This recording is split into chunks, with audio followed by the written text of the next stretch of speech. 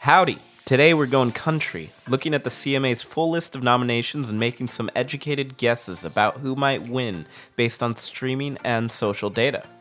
Good morning. It's Rutger here at Chartmetric with your 3-minute data dump, where we upload charts, artists, and playlists into your brain so you can stay up on the latest in the music data world. We're on the socials at Chartmetric. That's Chartmetric, no S. Follow us on LinkedIn, Instagram, Twitter, or Facebook, and talk to us. We'd love to hear from you. This is your data dump for Friday, September 6th, 2019.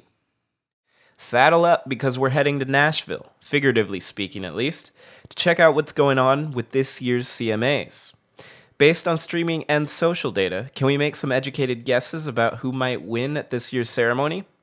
12 categories comprise the full range of awards, including Album of the Year, Single of the Year, Musical Event of the Year, Music Video of the Year, and New Artist of the Year, among many others.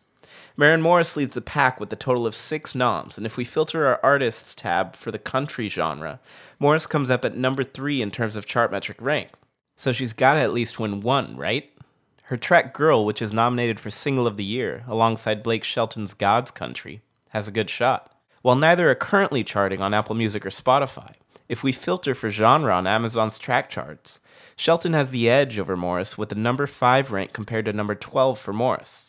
But Shelton's Chartmetric rank is number 7 compared to Morris's number 3, so this one's going to be close. A real toss-up if data has anything to say about the matter. Overall, Morris also has some competition from Carrie Underwood, who was up for an impressive 3 awards. When it comes to Album of the Year, though, Morris leads with an 81 Spotify popularity score for her album Girl, compared to 65 for Underwood's Cry Pretty. Morris's closest competition in this category, if we're going strictly by streaming performance, Thomas Rhett's Centerpoint Road at 79. Looking at the Nashville Cities page, Rhett also has the 7th highest Spotify monthly listener count for the Tennessee capital where the CMAs will be held. And then there's the category everyone's wondering about, Musical Event of the Year. The category is interestingly described on the CMA's website as a collaboration of 2 or more people, either or all of whom are known primarily as a country artist. After being quietly stripped of his brief country label by Billboard, Lil Nas X can at least find solace in the fact that his Old Town Road collab with Billy Ray Cyrus landed a Musical Event of the Year nom at this year's CMAs.